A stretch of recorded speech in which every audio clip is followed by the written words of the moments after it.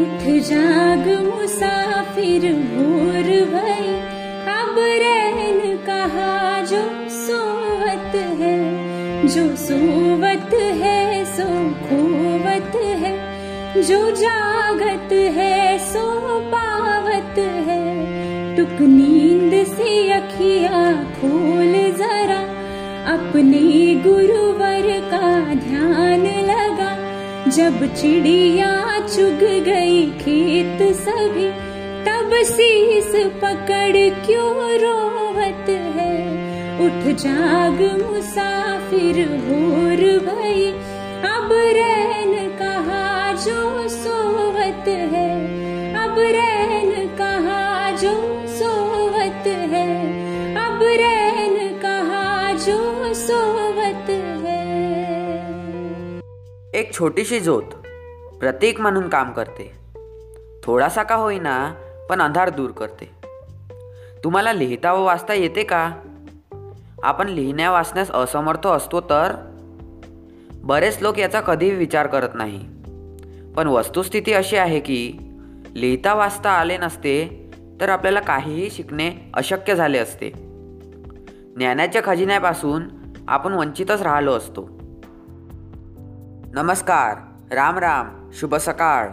विद्याप्रभातच्या शुभ सवेरे या कार्यक्रमात मी सुमित वानखडे आपले मनपूर्वक स्वागत करतो. मित्रांनो, आजच्या पॉडकास्टमध्ये अंधारावर प्रकाशाची मात या विषयावर बोलायचे आहे. तर समस्त विश्वातील अंधारावर मात करणाऱ्या सूर्याचे स्मरण करूया श्लोकाच्या माध्यमातून. तमोज्ञान हिमज्ञान शत्रुघ्यायामितात्मने कृतघ्नघ्नाय देवाय ज्योतिषा पतये नमः. अर्थ: अंधाराचा नाश करणाऱ्या, बर्फाला वितळवून टाकणाऱ्या, शत्रू कृतघ्न माणसे यांचा निर्दालन करणाऱ्या अमितात्मा नक्षत्रांच्या स्वाम्याला श्री सूर्यनारायणाला माझा नमस्कार असो. शेकडो वर्षापासून अंधांची स्थिती वाईट होती. वाचता येणे त्यांच्याकरिता निव्वळ एक स्वप्न होते. पण 19व्या शतकादरम्यान अंधांच्या या समस्येबद्दल कळकळ वाटणाऱ्या एका कर्तबगार तरुणाने संदेश वाहनाची एक अनोखी पद्धत शोधून काढली. त्यामुळे त्याचे स्वतःचेच नव्हे तर इतर लाखो लोकांचे देखील भले झाले. काळा रंग हा अशुभ समजला जातो, पण प्रत्येक काळा रंगाचा फळा हा अनेक विद्यार्थ्यांचे आयुष्य उजळवत असतो. अंधांच्या जीवनामध्ये प्रकाश निर्माण करणाऱ्या या तरुणाचे नाव लुईस ब्रेल. 4 जानेवारी 1809ला फ्रान्समध्ये त्याचा जन्म झाला. त्याचे वडील सायमन रेने ब्रेल यांचा घोड्याचे ओढण तयार करण्याचा व्यवसाय होता. लहानसा लुईस एका वर्कशॉपमध्ये खेळत असताना एक भयंकर घटना घडली. लुईसने एक टोकदार हत्यार हातात घेतले आणि खेळता खेळता ते त्याच्या डोळ्यात घुसले. लुईसचा तो डोळा कायमचा गेला. कालांतराने तो पूर्ण अंध झाला. आज 4 जानेवारी अंध व्यक्तींसाठी बोटांच्या सहाय्याने वाचनाची पद्धत म्हणजेच लिपी विकसित करणारे फ्रेंच शास्त्रज्ञ, लेखक, शिक्षक लुई ब्रेल यांचा जन्म 1809 मध्ये झाला. अंध व्यक्ती कधीच सुशिक्षित होऊ शकत नाहीत हा तेव्हाच्या लोकांचा समज चुकीचा होता हे त्यांना सिद्ध करून दाखवायचे होते. लुईस ब्रेल ऑई यांच्या लहानशा लायब्ररीत उठावदार अक्षरांची पुस्तके वाचण्याचा प्रयत्न करू लागले. बार्बिया यांच्या लेखन पद्धतीला अधिक सोपे करण्याकरिता पुढची 2 वर्षे ब्रेल यांनी अथक प्रयत्न केले. शेवटी त्यांनी एक नवी आणि अधिक चांगली पद्धत शोधून काढली. आपण शोधून काढलेली नवीन लिपी त्यांनी 1829 साली जगासमोर मांडली.